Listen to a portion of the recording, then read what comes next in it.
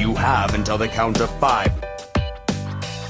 I happen to love the number 5. It's a beautiful number, a glorious number. You got to the count of 5. Welcome everyone to the Got Till 5 Wrestling Podcast, the second one this week. I just did a episode on Wednesday talking to the owner of Riptide Wrestling, Josh Bevan, about the upcoming tournament, and we have another guest this week for our actual top 5 episode. And joining us this week, we have Jim Lee from Attack. Hello Jim, how are you? Hi there, I'm good. How are you guys doing? Wonderful. Oh yeah, we got Jesse as well. Yeah, right, come on. I mean, I'm the host. I mean, it's great that Jim's here, but I think I need a sort of introduction first. Sorry. But, ladies and gentlemen, boys and girls, Jesse Patrick Burns. Yeah, thank you very much. And this is my second one man wanking in the darkness there. This is the second interview that I've been a part of. And, Jim, you've made history because technically we met at 2000 Trees, and technically I booked you for this. You're the first person that I've booked for this show. Yeah, that's right. I feel honoured, I suppose. I was shocked. It's great. I am not an organised man. I don't do admin-y stuff. Like, Max is always doing that. So I'm very proud of myself that I actually approached you. It was such a coincidence, right? Like, we were walking round the festival site, and I was the whole week. This was, I guess, for anyone listening, 2000 Trees Festival, really cool, smallish music festival just outside Cheltenham.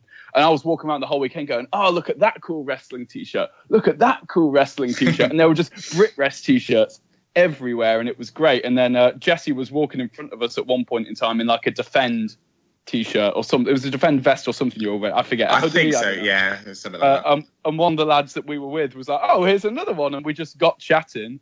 And it turns out that, you run the Got Till 5 podcast. There you go. You hear that, Max? I run it. Don't feed his ego, Jim. It's bad enough as it is. So how did you enjoy Trees, Jim? Did you have a good time? I had a wonderful time. I felt thoroughly exhausted afterwards because the weird thing about 2000 Trees Festival this year was that there was an Attack show just in Cheltenham, so not far from the festival site, on the Friday evening. So the festival's Thursday, Friday, Saturday. So we went to the festival on Thursday, got a bit beard up, slept in a tent. I woke up, did half a day at the festival, then hopped in a cab to go and ring announce the Attack show at the Frog and Fiddle in Cheltenham. Then got a cab back to the festival for the other 2 days. So it was manic, but it was a super, super good time. I had a really good one. You? Awesome. Yeah, man. Yeah, loved it. Same as you without the Attack show, really. But I spent more time in the forest than anywhere else. Man, like at 2000 Trees, there's a forest where all this acoustic stuff happens, and you could just chill out there. It was shady. There's a bar there. It was just nice to just lie down for a bit and just listen to chilled out music, which I think might be a sign of my age. And they had 2 members of 100 Reasons playing an entire set. I don't know if you went to that one, Jesse, of 100 Reasons covers in a bloody forest in a field in the arse end of nowhere, and it was just the best. It was so good.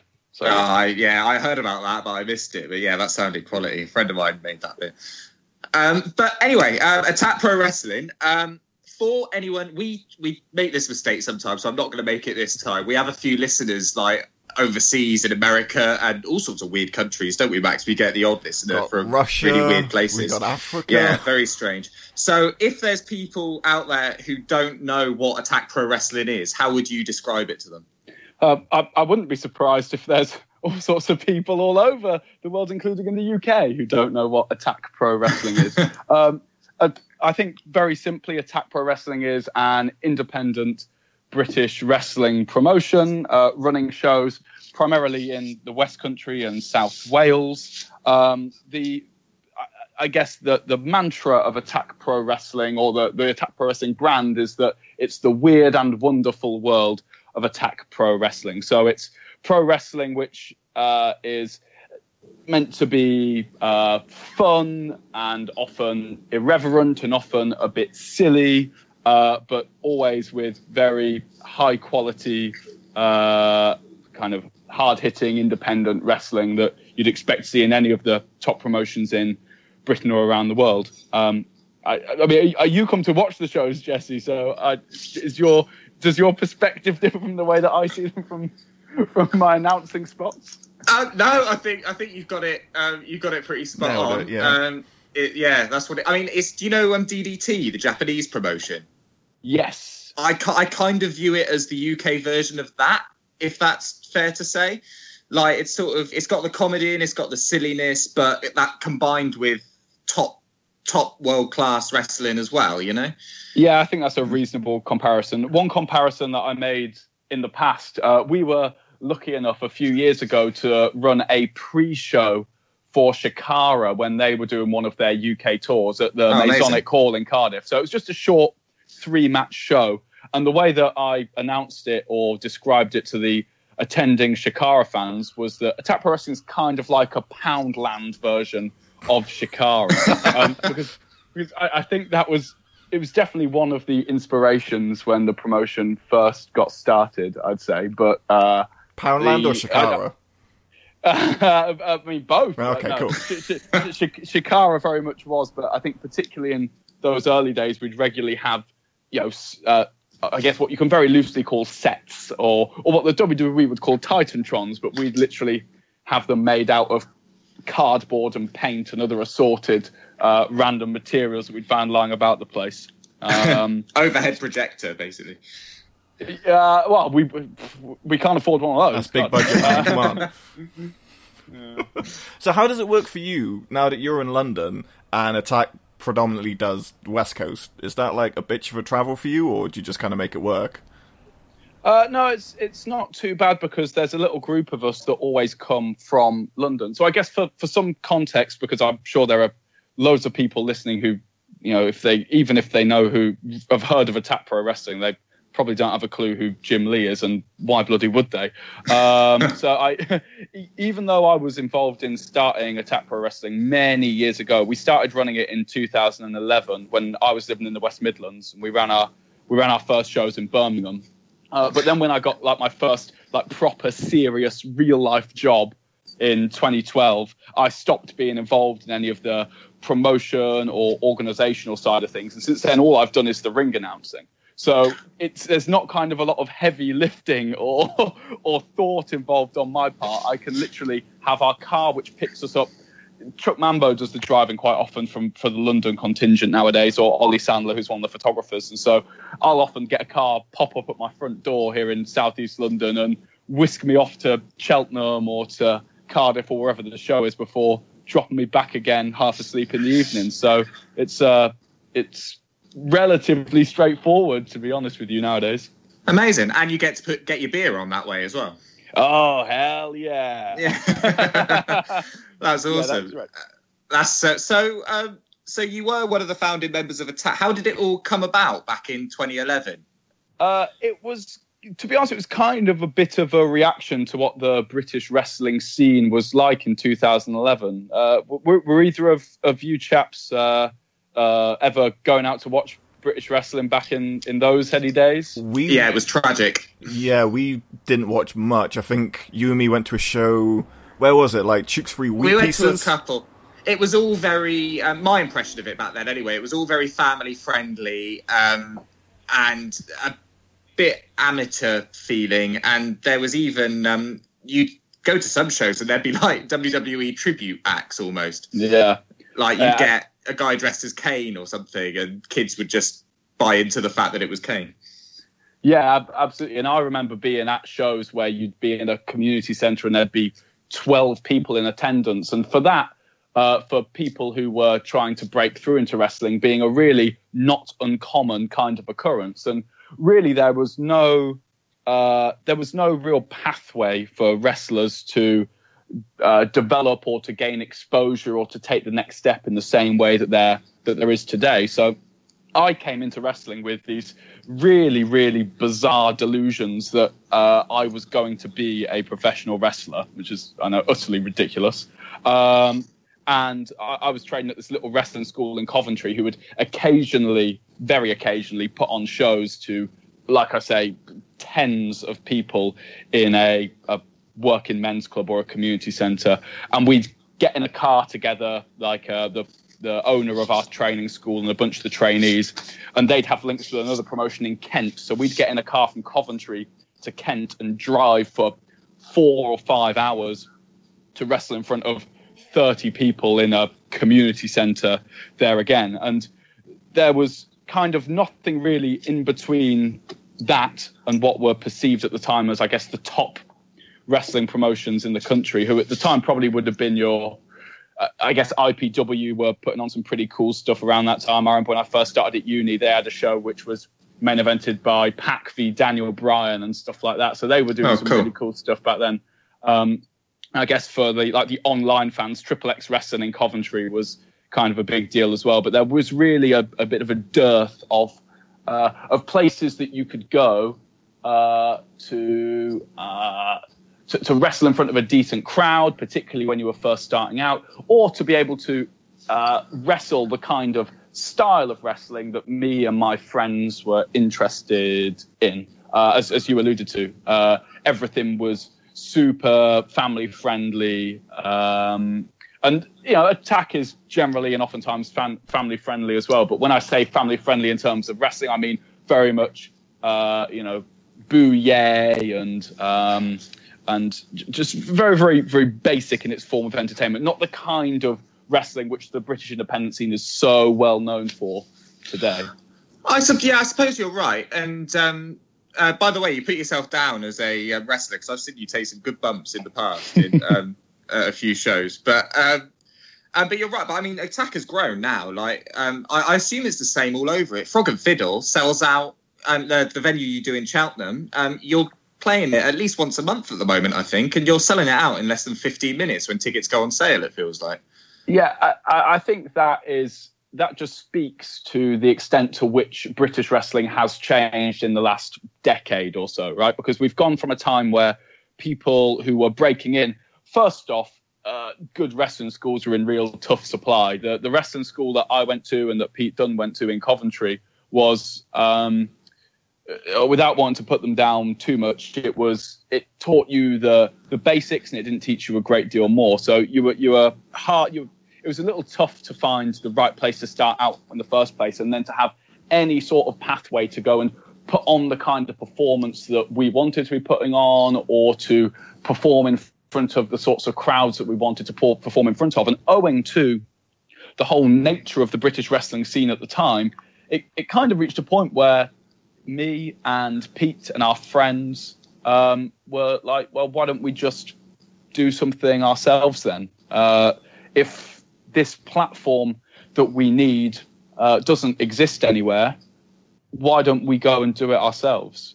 So that's how Attack Pro Wrestling started. We went round, Birmingham. So I was born and raised in Coventry, and I went to London for a time at university, but then came back to Coventry. And Pete was from Birmingham, so that was how we knew one another, from the same wrestling school, same part of the country. So we went around Birmingham scouring for appropriately sized community centres, and they were just community centres at that point in time that we could put on a weekend of shows. And we just booked the venues, put the rings in there, and that was the idea, that we could put on these fun wrestling shows. With, I think the way we marketed them at the time was that it was kind of high-flying, hard-hitting junior heavyweight action, which at that time we thought was a real differentiating factor compared to the rest of the wrestling that was predominantly in existence in the country at the time. And that was how the whole company came about. If I'm honest with you, I don't know how well we fulfilled that MO in the early days, because I think it probably still was. We still predominantly were just, a bunch of skinny lads in community centres wrestling in front of children. But that was the thought behind it anyway. And it certainly grew and developed along with the British wrestling scene as a whole over time, because we weren't the only people who were thinking about that and doing that, because Progress started at an almost identical time.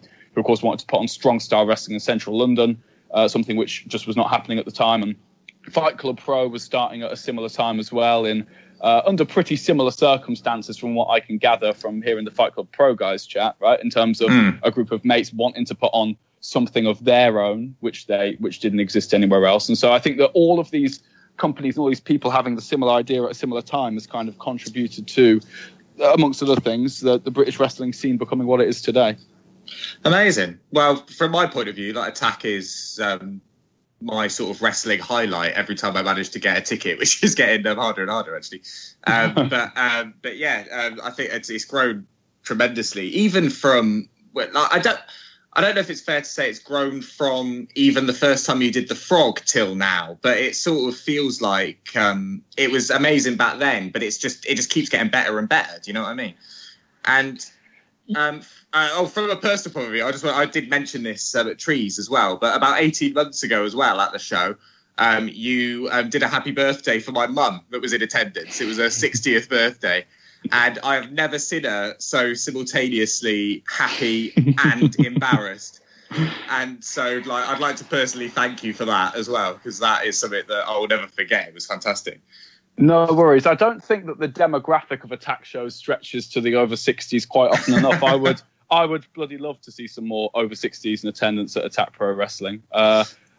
Yeah, there's plenty of them that sit around the Frog and Fiddle but never actually venture into our little wrestling room. Maybe they just couldn't get tickets. I don't know. We need to get them in the bar. Yeah, exactly. But you've started a monster. It's awesome that you brought your mum along anyway.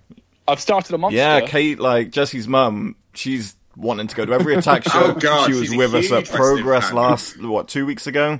Can't get rid of her now. Yeah, she wants to come to everything now. I think she's just hoping that someone else is going to sing Happy Birthday to her. She just keeps going on the off chance. Yeah, the difficult thing about that is that it's kind of a requirement for it to be your birthday for that to occur in the first place. So I need to explain that to her. I think she thinks she's the queen. Yeah, but that was great. Like that look, I've never seen the look that she had in her face when you started that. It was great. Yeah, we seem to end up doing kind of birthday shout outs and things like that quite a lot. And, why the hell not? People are there oftentimes to, let loose and have a good time, and oftentimes bringing people along to celebrate occasions. So let's all celebrate with them. Everyone's at Attack to have a good time, so why not? Yeah, definitely. Shall I so you're, pepper in a fan question there, Jesse? Yeah, go on then. Pepper a fan question. Ollie got a bit carried away. He's gone a bit... Ollie Roylance has asked some questions. He has. He's gone a bit mental. Ollie Roylance. I know Ollie Roylance. Ollie Roylance is... I don't know his exact role at the Frog and Fiddle. I think he's... I always kind of predominantly say promoter, because I think he promotes a lot of the gigs at the Frog and Fiddle, but I don't know if it's a broader reaching remit which stretches to manager or something. As I say, I don't book the venues, so I don't know, but I know Ollie. I bumped into him at 2000 Trees and had a little drink with him there. He's a lovely guy. So hi, Ollie. Don't ask me any horrible questions, please. Well, shall I do both now, or should we save one? What do you reckon, Jess? Do one now, then save one. All right, so this is a music one. He's done it in 2 parts again because he's being greedy.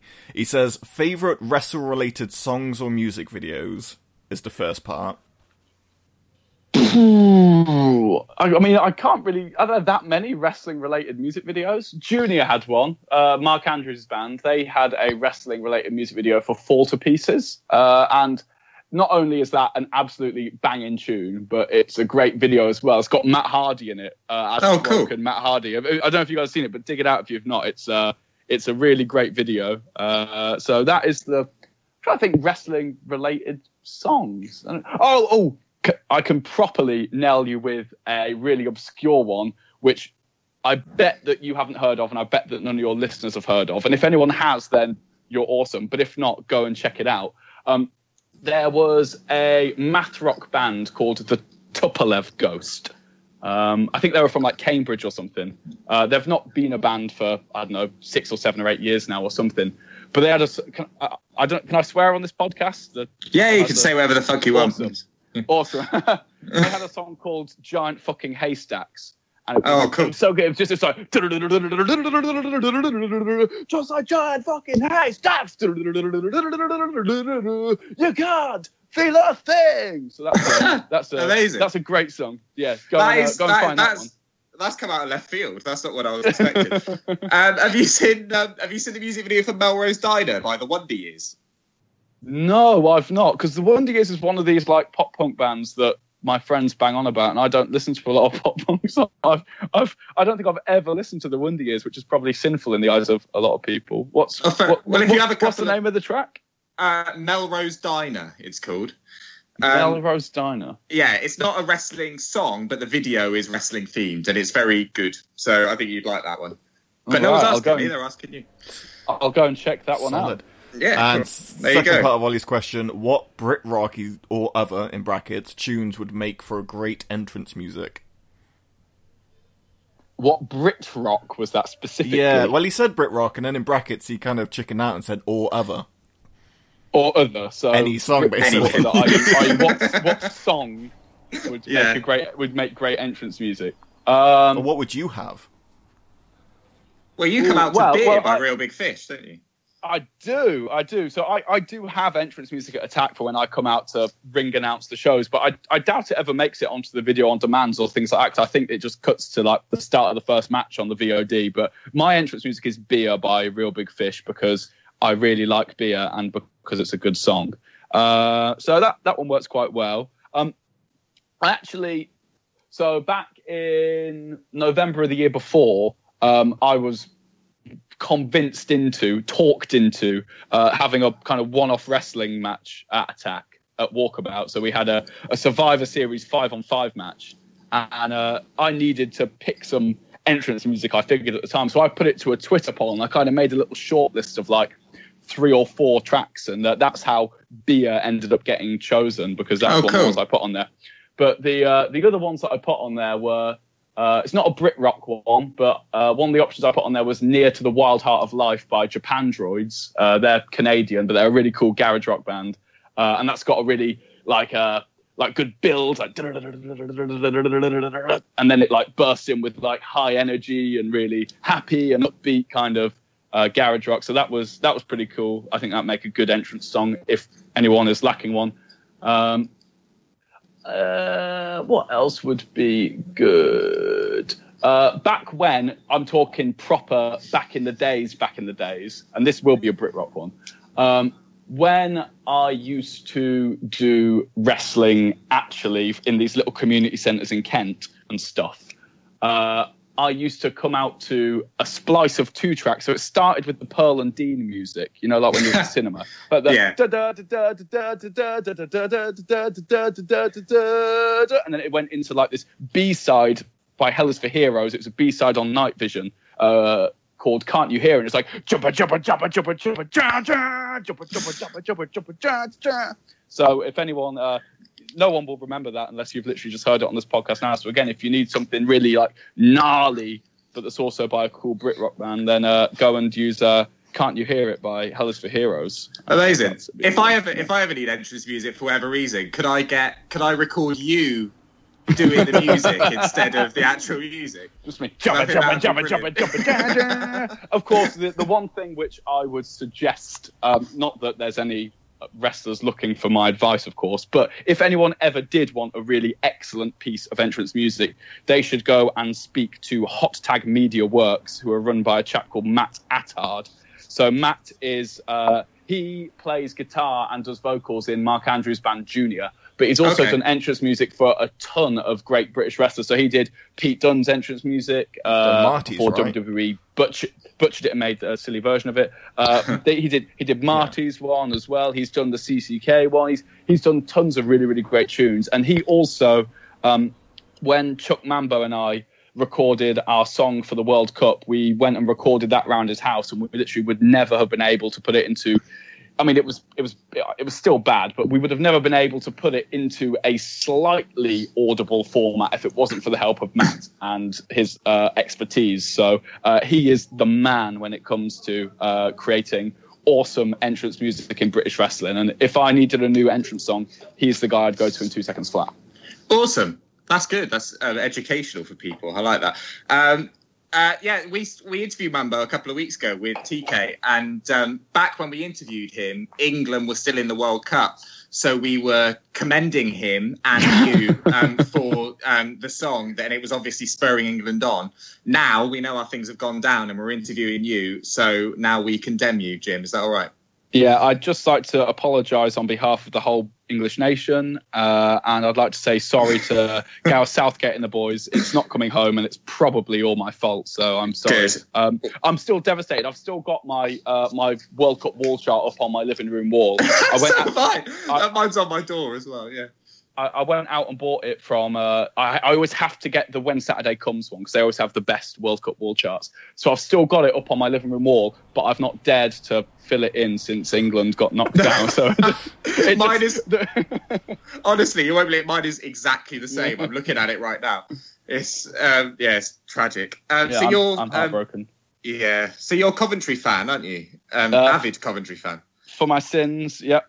Yeah, so I was at the Tack Show a few months ago, and it was the same day that Fulham and Villa were playing the playoff final. Oh, yes. And yes. the words "shit on the Villa" came out your mouth several times throughout the show. Do you hate all Midlands teams or just Villa? To be honest with you, I don't really hate any of them. Like, it's the thing about Aston Villa and even about Leicester and teams like that is that we haven't played them for such a long time. Yeah. And they are, like last season, they were in divisions 2 or 3 levels above us. We've not played Villa since we got relegated from the Premier League in 2001. So how can I really hate a team who are demonstrably, as much as I hate to say it, that much better than us? They are annoying though. Yeah, I mean, it's like, one of the things that I love about football is that it's tribal. I think that's one of the really cool things about football. My mum always tries to talk me around to say that rugby is better than football. And she says one of the best things about rugby is that you can sit next to the fans from the other team and have a drink together with them and have a talk about the game. And I'm like, that sounds terrible. One of the great things about football is that you are vociferously against those people and for your people, and you both want differing outcomes, and the crowd is partisan. That's what creates the atmosphere. So even though I, can't profess to really legitimately hate other football teams or supporters of other football teams, I will maintain the pretense that I do because it makes football better. Yes, I completely agree with you. And we've picked good timing for this interview because my beloved Baggies, West Bromwich Albion, are facing you guys this Saturday, I think, for the Cyril Regis Cup. Oh, right. So, I actually forgot that was happening. I can't say that I'm going. No, neither am I actually. But but I will keep track of it online, and I might tweet you from the Got Till 5 account. If West Brom win, I'll tweet you. If Coventry win, you won't be hearing from me again. God bless Cyril Regis. What an absolute inspiration and legend. I can't say I hold out much hope for us to succeed in said match though. I don't know. Well, we just flogged our top goal scorer from last season. I haven't replaced him yet, so that's all of it. Oh, did you? Oh, I didn't know that. But you're on a high, right? You're promoted. That's brilliant. Yeah, we've actually won stuff for the first time. For people that aren't into football, and there seems to be a lot of people in wrestling that aren't into football, so sorry for banging on about it. But don't apologise because they're idiots. But basically, Coventry City used to play in the top division, right? And in 1987, they won the FA Cup, which at the time was the accolade to win in English football and quite possibly world club football. Then I was born in 1989, and everything went on a horrible, slow decline ever since. We've suffered 3 relegations in the time since. We've been moved out of our home stadium and had to play games 35 miles from home.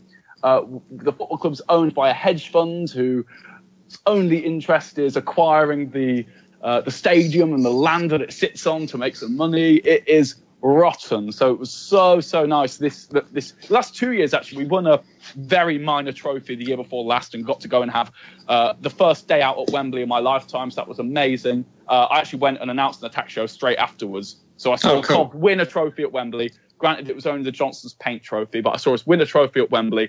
I jumped on a train, hot-tailed it over to Cardiff, and arrived just in time to announce the second half of the show. Amazing. That is impressive. Then we got promoted this year. So you were saying about the lack of success they've had since your birth. So are you basically saying that not only can we blame you for England's performance in the World Cup, but also Coventry's lack of success until the last year or two? Or maybe we should credit me for the resurgence that both teams have had in the last 12 months or so. See, that's Okay, the let's do positive that. outlook on it. I like that. Let's keep this chipper. Me and Max's first ever first ever WWE show we ever went to was in Coventry. It was at the Coventry Ice Rink in 2005. Oh, at the Sky Dome. Is that what it's called? That is what it's called. I went to watch my mate have his first semi-pro boxing fight there, literally just about a fortnight ago. Oh, amazing! It was not very full. They literally just lay like a layer on top of the ice rink, and then you can add floor seat, and you've got all the seating around it. So I didn't go to that WWE show, but I did go to watch Pro Wrestling Noah put on a show there. It was like called European Navigation or something like that, and it was. Oh, I reckon it was probably like 2000 and sometime around 2010, just before, just after about 2008 or 2011, something like that. But that was really, really cool. It's a cool venue when it's like filled up. But yeah, we had a good time. I mean, we were 2004. We were 14, Max? 14, 15, yeah, something like that. So, Eddie just died, so it was a really like, cheery day out for us. That's right. Yeah, it was like a week after Eddie had died. So the attitude. So Eric Bischoff comes out to introduce the show. You all boo him because he's Eric Bischoff, and then he starts like doing tributes to Eddie and stuff, and you feel quite awkward for booing him. And to make matters worse, you're all in Coventry for the evening as well, so it's like double whammy of depression. Well, you said it. We got in and out pretty quickly. Yeah. But with all this football and Coventry talk, I feel like I should get to Ollie's second question because it's technically football related. Oh, God, do we not already have two Ollie questions? I told you, he hasn't stopped. He's eager to know, Jim. He says, thoughts on the football crowd mentality at wrestling shows? Is there a thing as too much chanting, audience participation? Can they take away from action in the ring, especially when those fans tend to get themselves more over instead of enjoying what's going on in the ring? My perception is that there is not such thing as too much chanting. I think it's great when there's a big atmosphere at a wrestling show and when people feel comfortable to be able to participate and make noise. I think one of the really cool things about British wrestling is that that you can be participatory with some really big, like, dudes who are already like global stars, and many who will go on to be global stars in the future. So I think that for the most part, I think it's a really cool thing. In fact, one of the conversations that I feel like I have ad nauseum when we have shows at the Trinity Centre in Bristol is G-Man, God bless him, who is the chap who does all our video production at Attack. He's amazing. Wonderful, he's man. Incredibly talented and incredibly hardworking. But he always wants all the house lights up or as much light in the room as possible to make the VODs as, I guess, visible as possible or high quality as possible. He'd have to tell you himself. But my perception is always I want the house lights to be down as much as possible and just have the lighting on the ring, because I feel that as soon as the crowd are in darkness and can't see one another, they lose their inhibitions a little bit more, and they're so much more willing to, make noise and to participate. No one wants to sit there in kind of half awkward silence at a wrestling show, and I'm sure the wrestlers don't want to do it, the fans don't want to do it, and it can happen in small venues every so often. I think having said that, Ollie maybe has. I understand that there may be certain kinds of occurrence he's referring to when maybe people, I don't know if too far is the right term, but rather than participating for the enjoyment of the show, maybe people start to, as he puts it, try and think. I don't know the best way to phrase this really, but he called it trying to get themselves over, right? And maybe there is a line to be drawn there between being participatory as part of a whole collective of people who are enjoying the show and you just making a very personal scene to get eyes on you. I think there's a strange but quite clearly divisible line there, if that makes sense. Yes, completely. I think that to be honest with you, I feel like 99% of people and 99% of the time, people really understand where that line is, and people don't really have much inclination to cross that line. But I think it maybe just really sticks out on the occurrences when it the line does get crossed because it can be a bit annoying. So my message to wrestling fans would be, come to shows, make loads of noise, really, really enjoy yourself, but don't try and turn the spotlight on yourselves because it's to the detriment of the enjoyment of the other people around you who are also trying to enjoy the show. That's fair. Nice. Yeah, that's a good way to put it. So you're about our age. I think you said you were born in 89, so you're, a year older than us, I think. I'm 28, yes. 28, yeah. So am I, and you're almost 28, aren't you? No, I'm 28, remembering my birthday. Oh, you're 28 now. When was your birthday? July. Like 2 weeks ago, mate. Happy birthday! Happy birthday! Happy birthday! Did I say, no, not again. Don't take it away from my mother. Did I put something on your Facebook, Max? Probably. I must have done. Yeah, that's all you have to do nowadays. Oh no, and you also did on the Got to 5 Twitter. Oh yeah, cool. Yeah, see, I'm fucking brilliant. I did everything. Good friend. So based on that, you told me at Trees when we were chatting that you don't really keep up with current wrestling anymore, and neither do I really. It's like, especially WE and the big stuff. There's just too much of it to keep up with. But what's your favourite era of wrestling? Like when you were a kid, is there a time that you were really like just living it? You know. So that's I think to preface any kind of general wrestling related question, that was my initial reaction when you asked me at this music festival of, would you fancy coming on our wrestling podcast? Was, well, I guess my reaction was twofold. Number one was, does anyone really want to listen to me talk, full stop? And number two, I don't really watch wrestling. So I go to all the Attack shows and have been to the majority of Attack shows for the last 7 or 8 years. So I feel I know that world very well. But outside of that, I watch very little wrestling. And I think that to add to that, the eras in which I've consumed wrestling are really strange. So I guess I kind of consumed the Attitude Era to an extent, because I watched wrestling when I was at primary school and stuff like that. And then I stopped watching it for ages. But I think that the point at which I started rewatching wrestling and got really into it as a teenager was when it was really, really shit. And I remember when we got a couple of mates of mine started watching wrestling again, so I got into it through them. And then when we got Sky Sports at home, I was like, yeah, I can start watching the WWE pay-per-views now. And like the first one was like the Great American Bash 2006 or something like that. And that was like the Superman Cena era and stuff like that was the stuff that I was really into. And then I stopped watching again when I went to university. So that was, I guess, probably just around after the time CM Punk left, I guess. So it's really strange that the eras of wrestling I've consumed are probably not standard or ordinary. I really liked wrestling when I was growing up, but I'm going to throw a bit of a curveball and say that my favourite era of wrestling is that I have watched and enjoyed is wrestling today. And that is in spite of the fact that I don't really watch much wrestling today. But the reason why I say it is, has there ever been a time when you have dudes who are pushing being top-tier global talent, who are known across the world, who can rock up and perform in the barn out the back of your local pub in front of 120 people? 100% no, yeah, you're absolutely right. Yeah, that's crazy. When you put it like that, it's mad, isn't it? Yeah, it's something which was unthinkable, like, even a few years ago. Like, didn't Triple H rock up at an ICW show? Yeah, him and Pete. One time recently. Like, that would have been...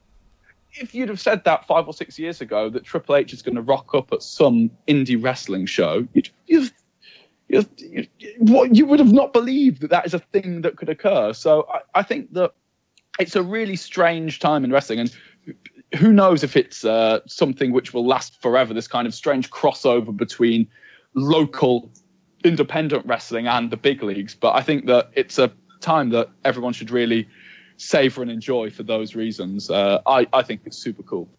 Yeah, no, I completely agree with you. And yeah, it must be amazing for you to sort of see, I mean, obviously Pete Dunne, you've known forever, and he's like Mr. British Wrestling now, really. I mean, there's loads of talent that are doing very well, but he seems to be the top of the food chain, certainly in WWE's eyes. That must be sort of surreal and incredible for you to see that. Yeah, it's super surreal. I mean, first off, guys like Pete Dunne and Mark Andrews and Tyler Bate and all the UK WWE guys who are smashing it, they so deserve to be in those positions. They've worked so hard for so long and are so talented and oftentimes have made it happen for themselves. So they absolutely, thoroughly 100% deserve to be in those positions. But at the same time, it is really, really surreal and weird because there was once upon a time, as I alluded to earlier on, with the way that the British wrestling scene was once upon a time without there being any pathway there, in my eyes at least, the WWE was a completely unattainable goal for myself and for any of my close circle of friends. Whether Pete or Mark saw it differently when they were younger, I don't know. But certainly the way that I saw it was that guys like us or like them never stood a hope in hell of reaching the WWE. So yeah, it felt like a different planet, didn't it? Yeah, absolutely. There was no foreseeable bridge or foreseeable route for that to happen. Like, I remember being like, the first time any of us ever got used on Triple X Wrestling, I remember being like, this is so cool. We're on the really big shows now. Or the first time Mark Andrews got booked for IPW at the Tap and Tin, being like, holy crap, you're on IPW. It's amazing. And for me, that was like that was huge, right?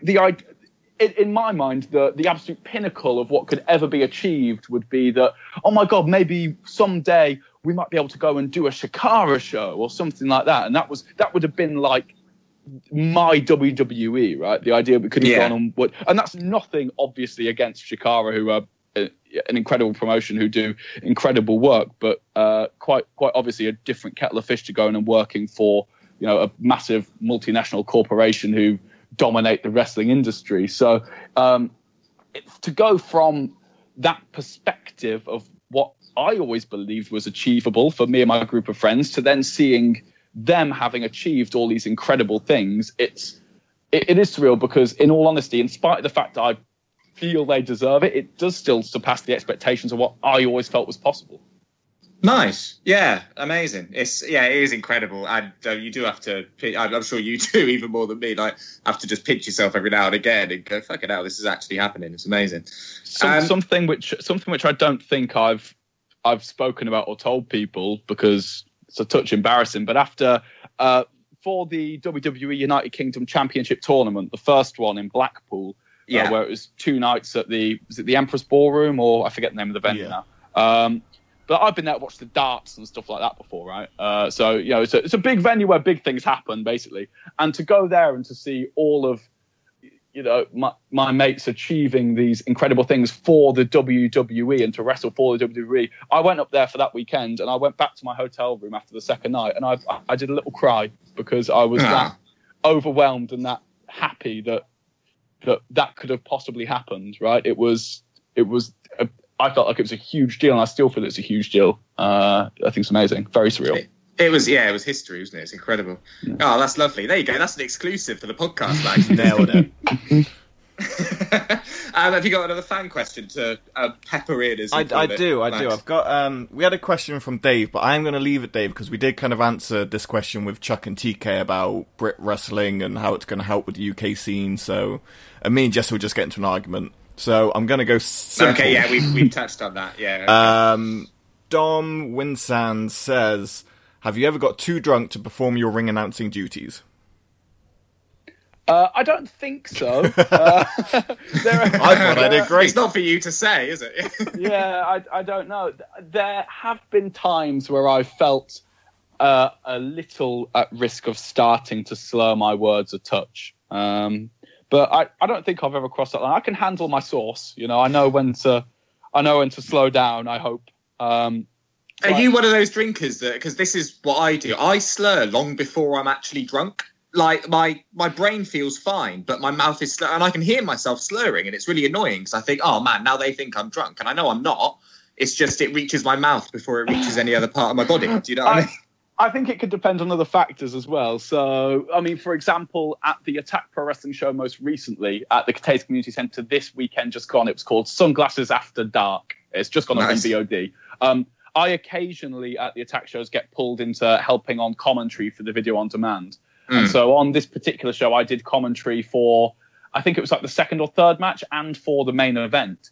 And by the main event, I don't really want to listen to the commentary back because I'm sure I'm there slurring words and tripping over my words and things like that, even though I literally had one can of lager halfway through the show. But it's because there's all these other factors, like it was roasting hot in there. I was tired because I'd had a late night the night before. It'd been a really busy week. So I think that, I think you don't be too hard on yourself. Right? There can be other external factors which can play into the slurring of words rather than just how much booze you've poured down your throat. So, no, next time I've got someone cornered in a pub, I'll explain that to them. Yeah, try to get away. Yeah, with your slurred words. Like, Yeah, exactly. I swear. I don't know how to do it. I don't know how to do a slow impression. That was a stutter. So, I mean, you said that like you obviously founded Attack, but you're not really involved in the business side so much anymore. But from where you are, have you got any desire to sort of see Attack get bigger, or are you sort of happy where it is? Not to. I think there was actually a fan that asked a similar question, wasn't there? There is. He's asked 5 questions. And I think his exact words were not to side with that cunt Eddie Dennis. But would you like to see Attack get a bit bigger, or do you like it how it is now? Yeah, for anyone that doesn't get that reference, Eddie Dennis is currently in a faction in Attack Pro Wrestling called Nothing to Prove, and their raison d'etre as a faction is to end all gimmicks and drag Attack Pro Wrestling into the 21st century out of bingo halls and out of barns and into proper big venues. If I'm completely honest about the way that I feel about it, I think it is the most amazing thing for wrestling in this country, for fans and for wrestlers, that you have British independent wrestling running shows like Wembley Arena or running whatever the equivalent is up in Glasgow where ICW perform. I think that is, again, that's something which you would have never foreseen all those years ago. And I think that you've got to give enormous credit to people like Progress and people like ICW and to all the wrestlers involved for and for all the fans for coming out and watching on a regular basis, well, for making those things happen. But from my perspective and in terms of Attack Pro Wrestling, I really hope I'm not going against what the people who run Attack Pro Wrestling would like to eventually do with the company, because I've not spoken with them about it. But I almost feel like Attack Pro Wrestling probably wouldn't translate onto a really massive stage like that. I think that Attack Pro Wrestling, I think it might lose part of its charm if it was in a room with thousands and thousands of people. And, you know, it can be, maybe if things keep going the way they are, there might start to be difficulties because, as you said earlier, you know, Jesse, like the tickets for that Cheltenham show will go in half an hour nowadays. Yeah. And, you know, most of the shows that are run at the Walkabout in Cardiff, which houses 400 odd people, most of those will sell out as well. And so the demand is definitely there for larger crowds to consume it. But I kind of wonder, would it still be the same kind of event if it was run in shows where you'd lose that close proximity to the wrestlers? I don't know. I for my personal enjoyment, I really like the kinds of venues that Attack run now, and maybe it's a case of running more places might be possible. Attack are already running more regularly than they ever were. They're already going to run London for the first time ever in September. So I mean, it's growing in that sense, and I'd be happy to see them do more regular stuff in more places if it didn't tread on the toes of other promotions in those areas. But I feel in terms of venue size, I wouldn't want it to lose what's special about Attack. But that's just my perspective. Like I say, I don't know what others think. Or I don't know what. I mean, Jesse, you come to watch Attack. What do you reckon? No, I completely agree with you. And like we were saying earlier, what makes the scene so good right now is seeing these sort of world-class British talents in such small venues. And if you want to see them in a bigger venue, you can, because these same wrestlers do Progress or WWE or whatever, you know, so you can go to bigger venues. You're right, the whole charm of Attack is that you can come to a sweaty little barn or whatever and see these wrestlers that you love so much and admire so much in such an intimate setting. And that's just fantastic to me. I wonder if part of the reason why I feel that way is because that's the way I consume a lot of my other, whether it be media or interests as well. I go and watch a fair bit of live music, and I love going to small, sweaty, intimate venues where you can be really close to the acts as opposed to going to an arena show, for example. So I don't know if maybe that's just the way that I enjoy consuming these things, and plenty of other people enjoy consuming them in another way. That's almost from the perspective as an Attack fan. That's I really like the way it is right now. No, I agree that we're two peas in a pod, Jim, you and I. Shall I finish off cool. Ollie's question then, seeing as we've answered the first one? So this is from Ollie Ryder. He signed it. Oh, yeah, different Ollie. Right, yeah. Different Ollie. He signed it as well, Anti-Fun Liam Gallagher. I don't know if that's like an in thing. Oh, yeah, there was so the Anti-Fun Police. I guess I was going to say they're a faction at Attack. They're a faction all over British wrestling now. Yeah. But occasionally some of the fans of Attack Pro Wrestling will come and dress up as the Anti-Fun Police. So, you know, black button-up shirts and sunglasses and the like. And this chap, Ollie Ryder, apparently his name is, was at an Attack show once, I think at the Frog and Fiddle in Cheltenham, stood not far from the front, dressed as a member of the Anti-Fun Police, but also looking alarmingly like Liam Gallagher or another kind of Brit pop contemporary of his. So I blurted out on the microphone in front of all other 120 people, "Oh, look, it's Anti-Fun Liam Gallagher," or words to that effect. But hi, Ollie Ryder. As you were, as the real LG would say. Is that what there you go? He said something like that, doesn't he? That is what he says. I lost a bet with a friend of mine a couple of weeks ago, and now I have to name my firstborn child As You Were. What's your last name? Will it go with your last name? No, my last name is Benz, which doesn't really go with anything. As in Mercedes Benz. Yeah, it doesn't work. It doesn't work. As You Were Benz. It just sounds like someone's having a pop at me. Yeah. My favourite one of those was that someone once said that Matthew Upson, the footballer, should name his first son Chin. Chin Upson. I like that we both said it under our breath. Awesome. Chin Upson. Oh yeah. Yeah, it's got to be done. You can't think it, can you? Right. Sorry, Ollie Ryder. Yeah. What's your question, Ollie Ryder? He has five questions. I feel like he's gotten behind this got to a 5 concept. But I said, has anyone got a question? Everyone's breaking the rules. Apparently the rules don't apply to anyone named Ollie. That's what we're learning tonight. No. But his other 3 are quite quick. So he says, favourite match in Attack history? My favourite match in Attack history? I've thought about this before, and I often change my mind between 2 of them, even though they are 2 that have happened relatively recently. So one of them was this year and one of them was last year. So one of them that I thought was, I remember at the time just being blown away by it, was when we had Will Ospreay came and made a one-off appearance for Attack at the Cathays Community Centre Bingo Hall in Cardiff. It's the only time Will Ospreay's ever wrestled for Attack. He was the IWGP Junior Heavyweight Champion at the time. He just rocked up unannounced at the Bingo Hall, so that was cool. And he had a match with the Wild Boar, and they just absolutely tore the place up. Like the Boar can go when you put him in the ring, and just let him loose with someone that's super talented like he is. And that was just an unbelievable match. I remember just turning to whoever I was next to afterwards and being like, I think that's one of the best matches I've ever seen in Attack. It was that good. Amazing. So that was super cool, and I'd encourage people to go and dig it out if I could remember which show it was on. It was one of the ones at the Bingo Hall at the very start of this year.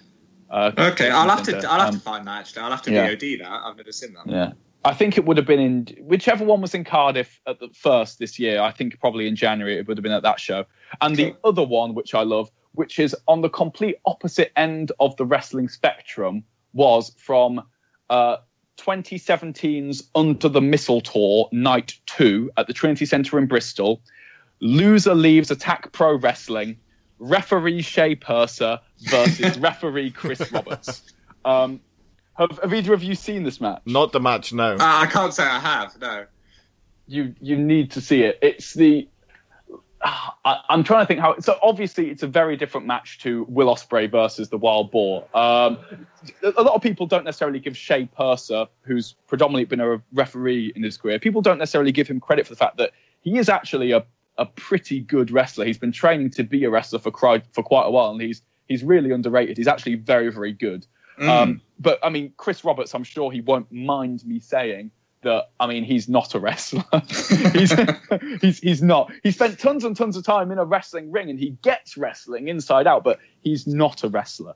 And I think that match, the fact that match was so good, was a testament to how making people invested in a match by giving them a reason to give a shit is one of the most important things you can do in wrestling, because you have two dudes there who are, well, one dude who is demonstrably not a wrestler and another guy who's a vastly inexperienced wrestler, and yet they put on a match where all 200 and however many people in attendance were on their feet the entire time. They were hanging off every single moment in that match, and it really meant something, because it was the accumulation of a year and a half of events where Shea Purser, who used to be this lovable child referee, became a right little shit and started interfering with matches to help the bastards that he looked up to, and was just a royal pain in the arse to everyone involved, a corrupt, useless, annoying official who Chris Roberts took issue with. Chris Roberts started to receive physical harm as a result of interjecting himself into this situation. He left Attack Pro Wrestling, and then he came back to stop Shea Purser doing these things he was doing and challenged him to a match whereby the loser would have to leave Attack Pro Wrestling for good. And the fact that story built over such a long period of time was something that people were so invested in, meant that by the time this match came around, it didn't necessarily matter that it wasn't a 5-star indie-rific match in terms of its sheer technical quality. What mattered was everything mattered. Every little thing that occurred in that match, everyone was hanging off. It was emotional. It was compelling. It's one of my favorite wrestling matches ever, which sounds ridiculous, but no, you've sold it to me. It's everything that's great about professional wrestling, in my opinion. Like that, this physical theatre whereby if you give people a reason to really care about it, it's so gripping and entertaining. Awesome. Well, that's two matches that everyone needs to check out. Now. I think. We saw Shea in his Progress Wrestling debut as a referee a couple of weeks ago.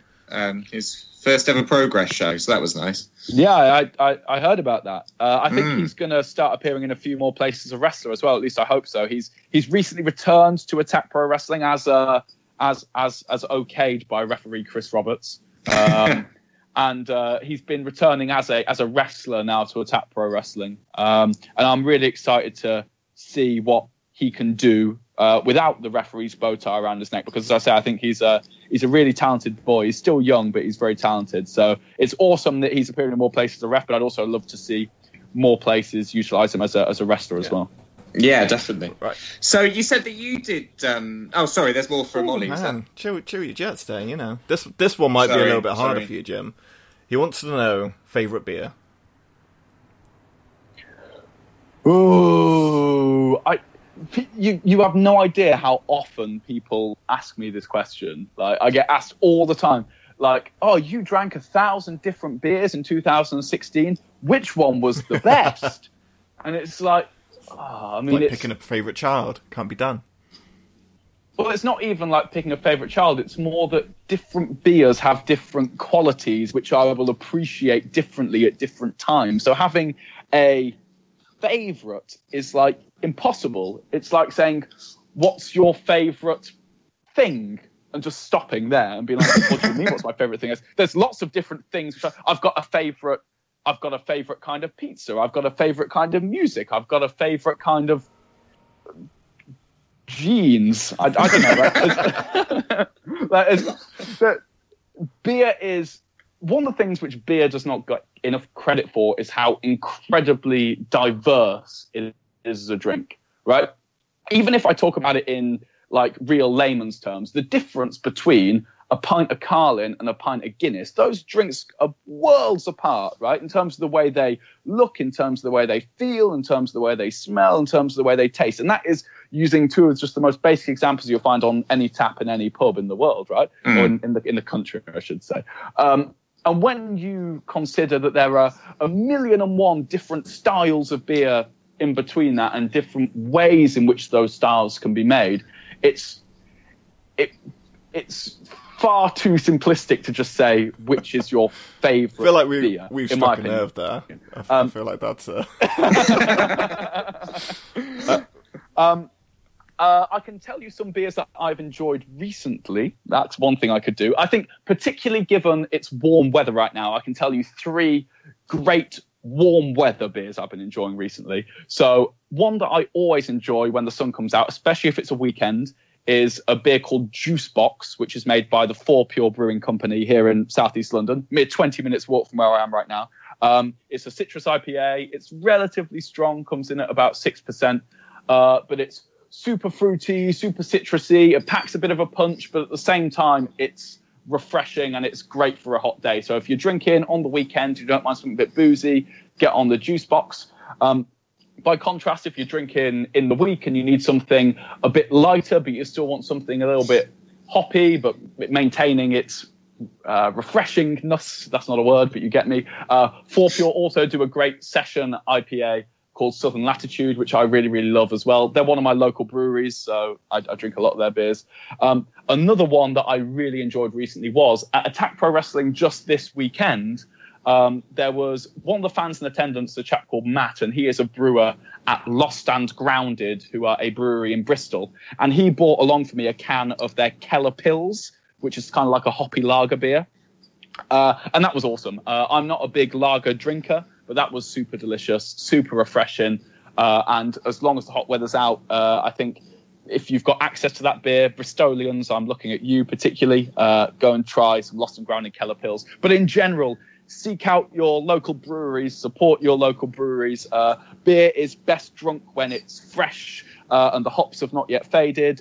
And it's just awesome in general to support your independent businesses in your area. So even though 4 Pure are now owned by a multinational conglomerate, but we won't get into that because I could be here all day. Well, I was about to say, I think if you ever want to do a podcast, Jim, I feel like you found your subject right there. So that was amazing. I'm going to check out Juice Box because I'm myself like very citrusy kind of beers, so I'm going to be looking out for that. I was going to say, it sounded like he was describing you, Max, a bit fruity and packs a punch. Yeah, don't forget it. Final question from him is, if you could have any, in capitals, tag team join the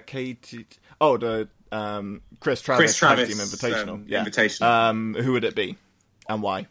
Oh, any tag team. Ow, that's a really hard question. Any tag team. Oh, God. Which tag teams do I really like? Just to clue you in before you answer this question, there is word on the street that Dave Benson Phillips will be tag teaming with Session Moth shortly. If that affects your decision at all, carry on. Dude, I heard that and I was like, I swear to God, I'm sure it's crossed my mind before to be like, Dave Benson Phillips would be great at a wrestling show. So when I saw that announced, I was like, oh my God, this is the best.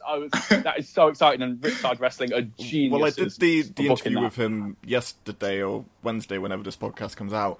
And I said, like, were you just wanting to get a name? And Josh just went dead serious and went, I've been wanting Dave Benson Phillips since I started this promotion. Okay.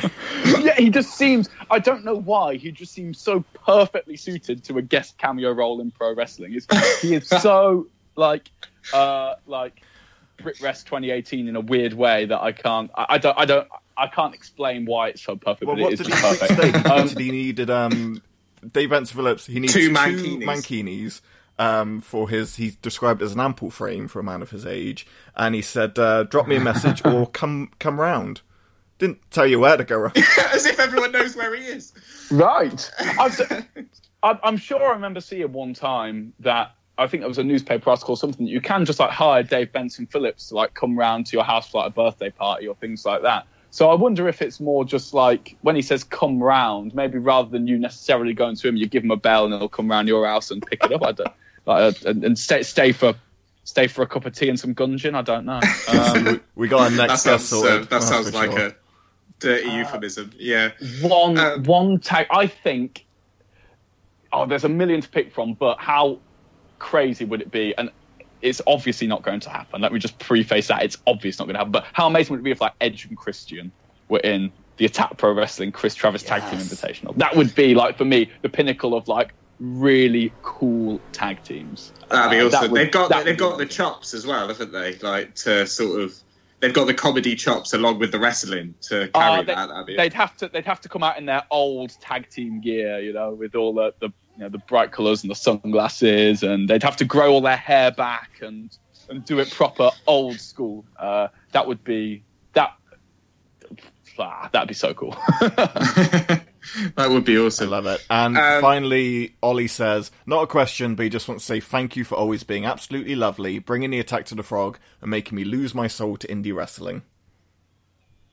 Thanks for always coming, Ollie. That's awesome. Lovely. That's lovely. I have one more question, really. Now, I've never seen you without a hat on, right?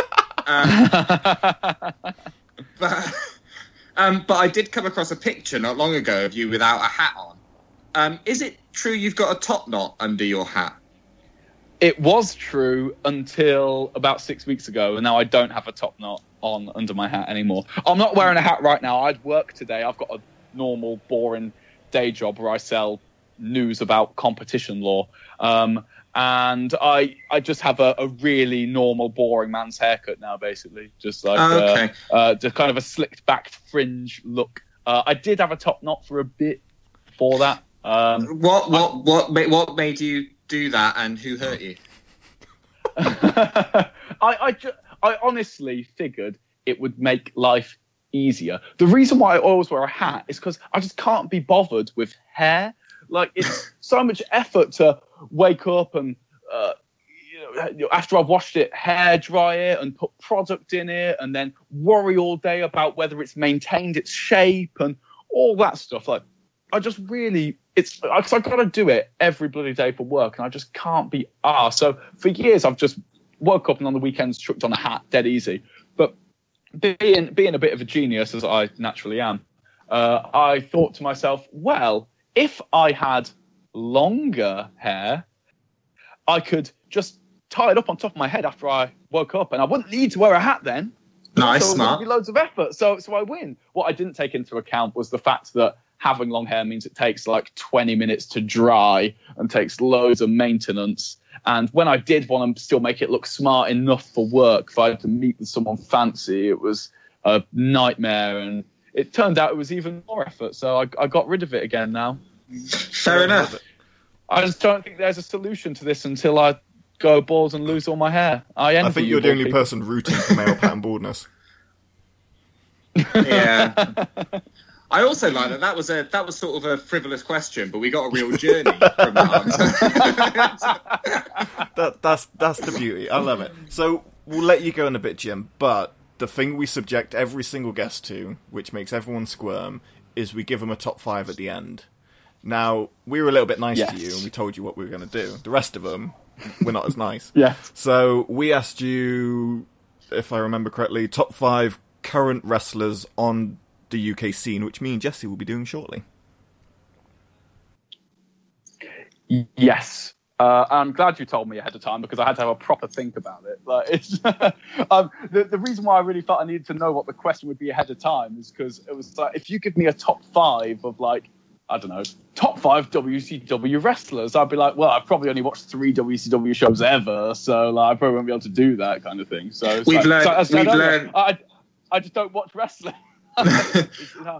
We've also learnt the hard way that I love WCW, and I've insisted that we've done some WCW top fives, and they're our lowest rated and lowest listened to episodes that we've ever done. So I think I've had to. So I'm not the only one. Yeah, exactly. I've had to accept that that people don't like my taste. So I had to ponder about who I think are the top 5 wrestlers on the UK scene right now, and I guess I've got to preface it in a couple of ways. I guess number one, I cannot give a fully unbiased view of who the best wrestlers are in the UK simply because I have not seen most wrestlers in the UK. There are loads of great wrestlers in Scotland from what I occasionally see and what loads of people speak about, but I will have very rarely seen any Scottish indie wrestling, really. So not including any Scottish indie wrestlers is not because I don't think Scottish indie wrestling is great, it's just because I've not been particularly exposed to it. So this is kind of the caveat of this is like the top 5 wrestlers who I've seen a decent bit of. This is quite a dangerous ground for you as well, because you're actually at risk of hurting someone's feelings. Well, I don't know. Will people be offended that I've ranked them too highly? Well, I mean, the wrestlers. You know them more personally than a lot of people that would be doing a list like this. I hope no one will be upset. He's just going to walk into attack at the next show and just get beaten in the corner. Not. Why was I number 3? Yeah, exactly. Just apart from 5 of them. 5 of them sat there really smugly, and all the rest of them just I thought we were friends. No. So, and the other thing that I figured was I had to try and toy with the interpretation of the way you asked the question as well, because wrestlers currently on the UK scene was it. So, for example, I figured that means I probably can't include Zack Sabre Jr. and Will Ospreay, who are probably 2 of the best wrestlers on the planet right now, but spend relatively little of their time in the UK. So I kind of toyed with it, and I came up with my 5. How do you want me to reveal it? Should I count it down 5 to 1? Or we normally just go 5 to 1. You can, like TK last week, you just rattled them off straight away. Or you can ponder. It's up to you. This is your moment. Okay. So the 5 that I eventually settled on after much deliberation was from 5 to 1. Number 5, Chris Brooks. Number 4, Eddie Dennis. Number 3, El Ligero. Number 2, Tyler Bate. And number 1, Pete Dunne. Those were the 5 that I picked. That's a solid top 5 right there of the best and the best around. As far as work rate combined with confidence in your own gimmick and things like that, you can't really compete with any of them, can you? They're all doing a fantastic job.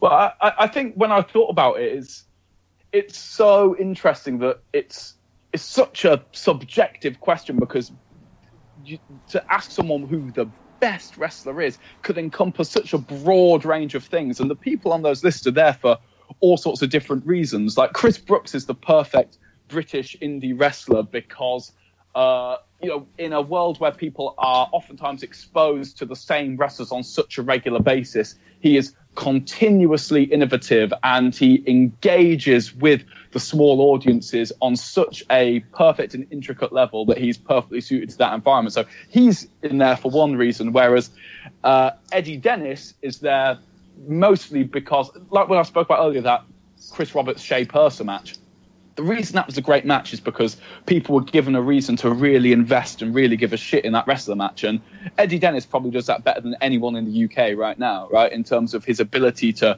generate interest and get people to create compelling reasons for people to give a shit about his matches. El Ligero is probably the single most polished performer in the UK, and so incredibly versatile as well, in that he can come into attack on the odd occasion when he does and put on an absolute barnstorming 5-star indie wrestling match. Then he can run off and on the same day probably can go and put on a perfectly structured camp show match that will get 700 kids screaming at the top of their lungs. So it's I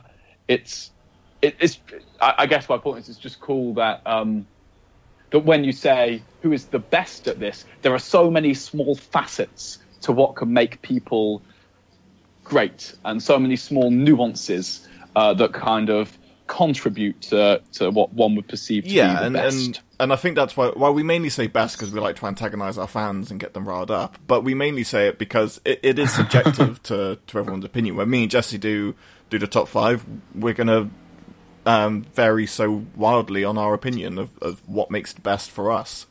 So.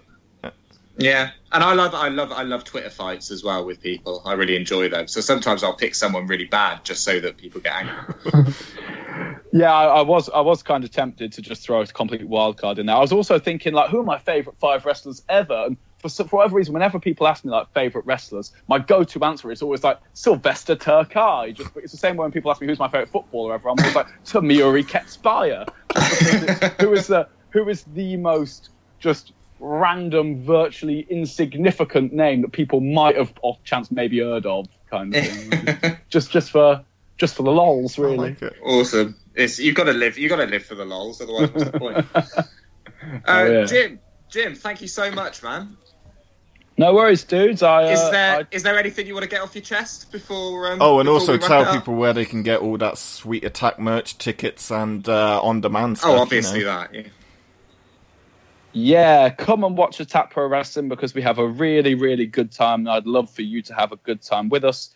It's facebook.com/Attack Pro Wrestling or on Twitter @Attack Wrestling. There's already a bunch of tickets on sale for upcoming events. You can either find the links at those things I just mentioned because the ticket sites like attackprowrestling.bigcartel.com. But there is our 3rd annual Thank God It's Not Winter Slam coming up on August the 19th in Bristol. That's the same day as SummerSlam, if you're wondering why it has such a weird name.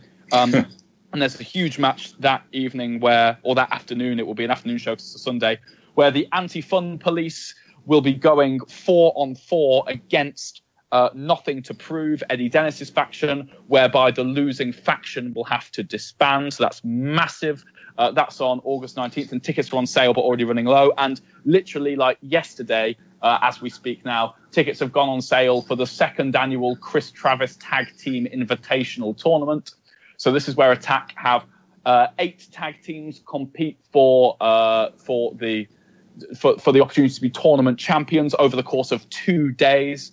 This time we're running one show in Cheltenham at the Frog and Fiddle and one show in Cardiff at the Bingo Hall, and all of the proceeds from that show, from that weekend of shows, will go to Cavendish Cancer Care. They are the charity who looked after Chris Travis when he was battling cancer and took such good care of him and supported his loved ones. I didn't know Chris Travis well. I only met him on a couple of occasions, but he's someone who who was really close, remains close in the heart of a lot of the people who are involved in Attack Pro Wrestling. So that is a cause which means a lot to those people, and it's an honor to be able to raise money to help them in the same way that they help so many people. So please look up the tickets for that and get on it. It's going to be an amazing weekend for a great cause with good times. Brilliant. Nice one. Have we broken our record? We fucking nailed it. Yeah, nice. Sorry, well guys. No, that's awesome. I like to talk. You're interested and funny, so it's easy to do. I'm going to go and get told off by my girlfriend now because we've definitely been missing Love Island, haven't we? Shit. We watch that together every night, so I'm going to be behind now. So you just got to tell her, it's the celebrity status. When she's dating a celebrity, that's what you have to do. You just got to lay that down. Yeah. Yeah. The thing is, she just doesn't care though, does she? Like she. She cares in the right way. She just doesn't care about any, she's come from a world where like wrestling just isn't really a thing. So it's kind of like I realise that we've already gone too long, but really quick story because this is we haven't gone too long. Just because this is funny. Before it was literally a few weeks before the big Progress show at the Alexandra Palace last year, and there was an Attack show at the Frog and Fiddle in Cheltenham. And my girlfriend Stacey comes to watch the Attack shows every so often, but she's not from a world in which pro wrestling was really a thing. And we're saying goodbye to everyone after the show, and she goes up to Travis Banks and casually, who's in the main event, the Progress title match the following week or a couple of weeks later at the Ali Pali, and kind of goes to him, "Are you going to be at Alexandra Palace next week? Will I see you there?" And he's like, are you serious? And she was being completely serious. She just did not. So yeah,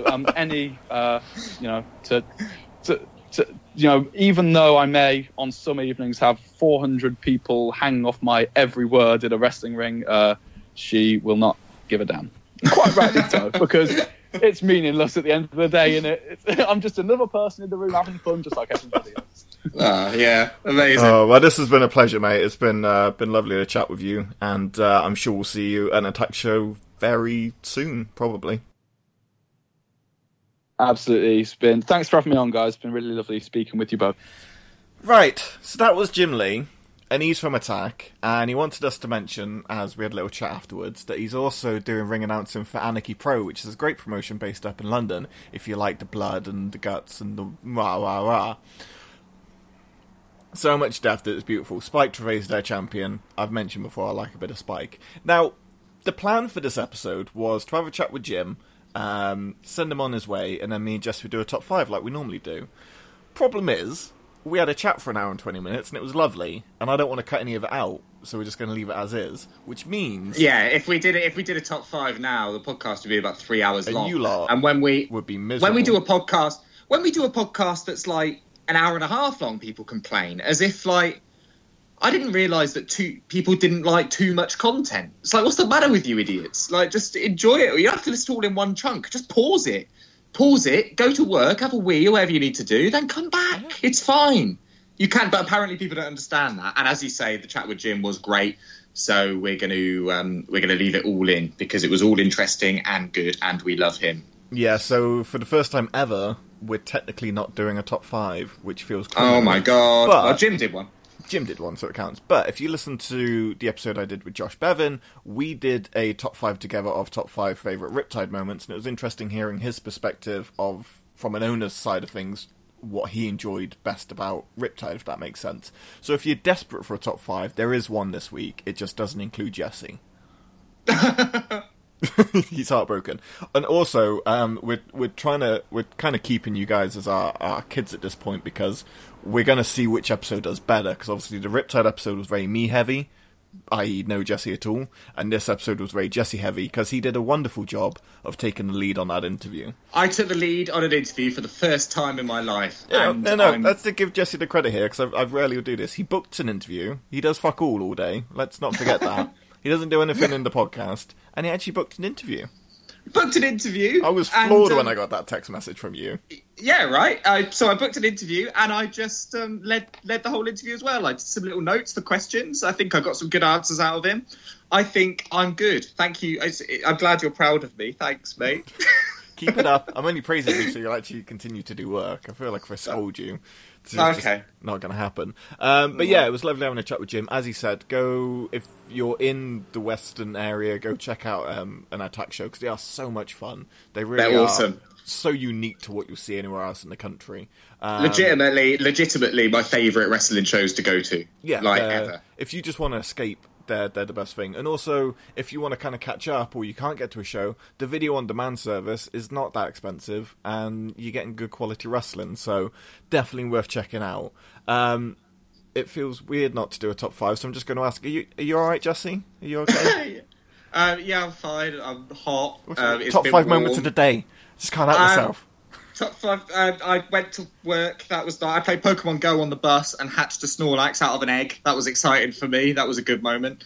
Crash Team Racing, which I bought off eBay. PlayStation 1 game arrived. That was a good moment at the time. I've since come home and realised that the disc is too scratched to work. Heads will roll. But at the time, I was very happy with that. That's 2, innit? Did some more incredible solitaire work. I got a lift home. That was nice, and did an interview with Jim. That is 5 good moments in my day. Not many people can pick one good moment out of a day, so I think that's a testament to. I'm a happy-go-lucky chap. You really are. And me and Jesse are. We might have a bit of Twitter silence this weekend. I'm going to try and promote these episodes, but me and Jesse are off on a romantic getaway together. We are. We're spending a weekend in the Forest of Dean. Yeah, with 4 days, me and him. With other people. With no one else.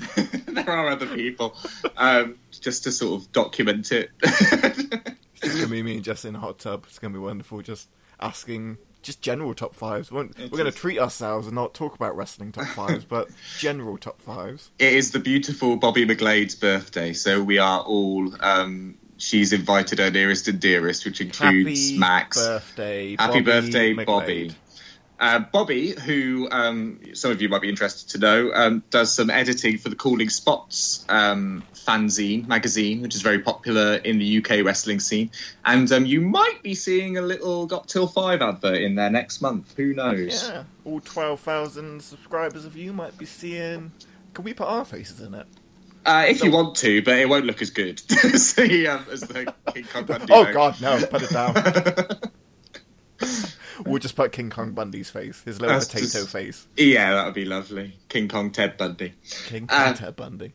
But yeah, lovely stuff. So yeah, happy birthday, Bobby. But that's where we all are this weekend, so that'll be nice.